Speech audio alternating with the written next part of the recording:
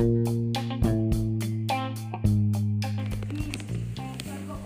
everyone. Today I chose the topic, is gaming good or bad for you? Well, when you're a gamer, normally people think you're addicted because you usually spend more than 1 hour a day, when actually you could be working.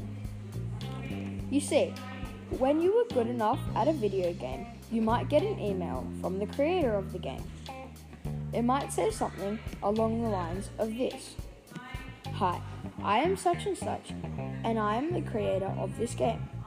I think you are good enough at this game to play in a tournament where the grand prize is $10,000. Anyway, the reason I chose the topic, is gaming good or bad for you, I wanted to see what people actually think. The reason I got into gaming too was because I found out that you can make money of playing these games. Also recently, my cousin was invited to a CSGO tournament. CSGO is a first and third person shooter game, a little bit like Call of Duty.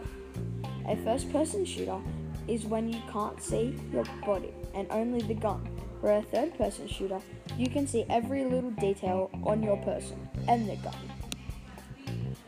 My cousin went with a group of other good people in his local area. He competed and alone walked away with $200.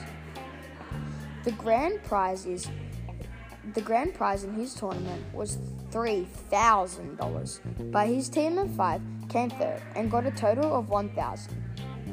And he's only 12, so if he keeps playing games and making money off them, he'll be rich by his 16. Now, let's talk about the downside of gaming. Firstly, it can be bad for your eyes. A lot of different professional gamers have had trouble with their eyesight. Some people have even had to go to the measure of getting surgery. Let's take Ninja for example. He plays the new craze Fortnite and is extremely good at it. He had to have surgery on his left eye due to spending hours and hours on end playing this game called Fortnite. My next point will be how it is bad for your back. It is bad for your back because if you keep sitting slouched over looking at a screen for hours, if you do this every day, your back will start to hurt, and eventually, when you're older, you will have a hunchback. That can affect how you walk and sit. So you have to be careful and sit up straight.